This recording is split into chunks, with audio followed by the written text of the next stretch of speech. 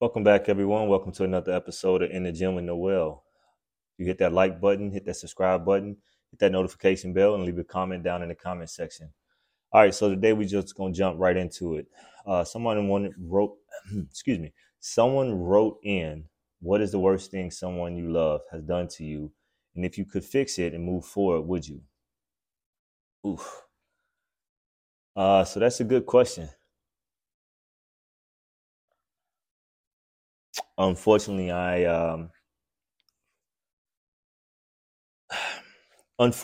I don't have a fix for the situation that I'm going to be discussing. Once you hear the story and what it took place and what happened, you'll understand why. So I met this young woman years ago. It had to be about in 2010.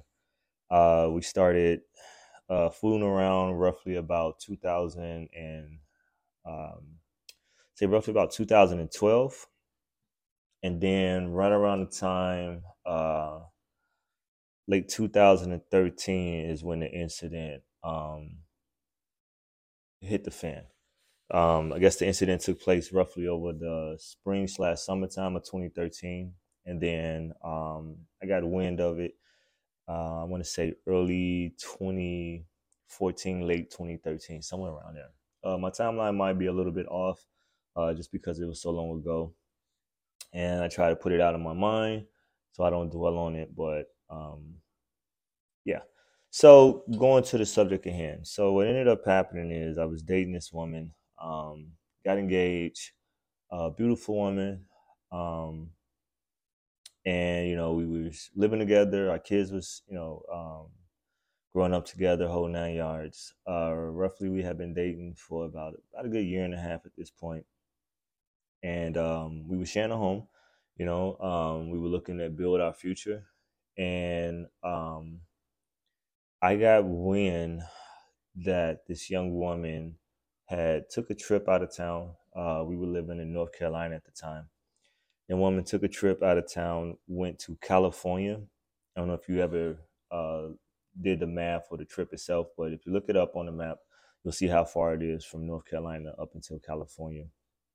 And she went up there for uh, like a family reunion or something of that nature, or can't really remember what it was exactly, but she ended up going up there. It was her daughter, and she took my son.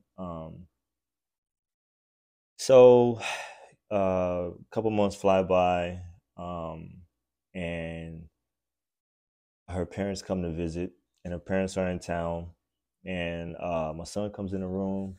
Obviously at this point he's a little older, um, and the young lady's mother is like, "Oh my God, who's this kid, right?" And I'm like, "Oh, that's my son." I'm in the mindset of it's just older woman being coy.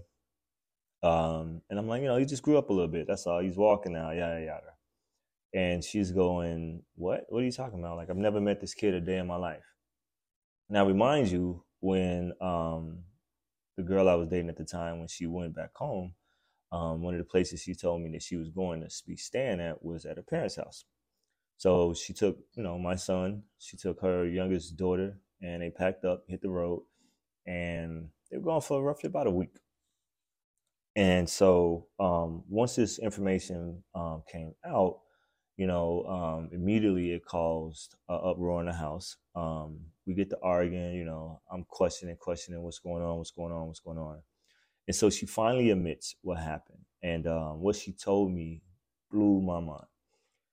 So what she told me is she left my son in another state with her ex's cousin, and her and her daughter drove um, from Georgia.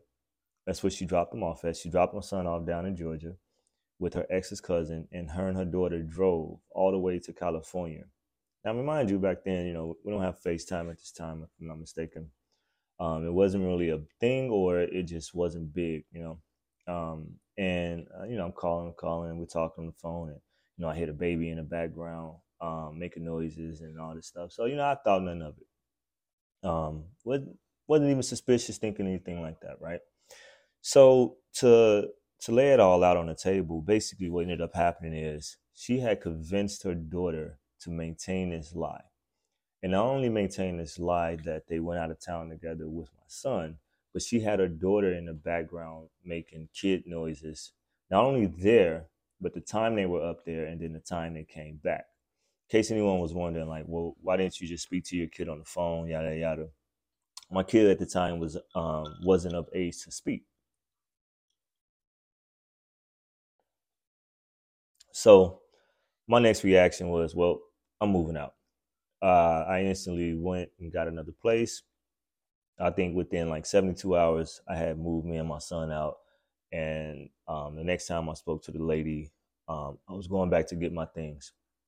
So yeah, I would say that was one of the worst things that has ever happened to me by someone I loved slash cared about. Now, for the second part of that question, if I could fix it and move forward, would I? The answer is no, because I don't think you can come back from that.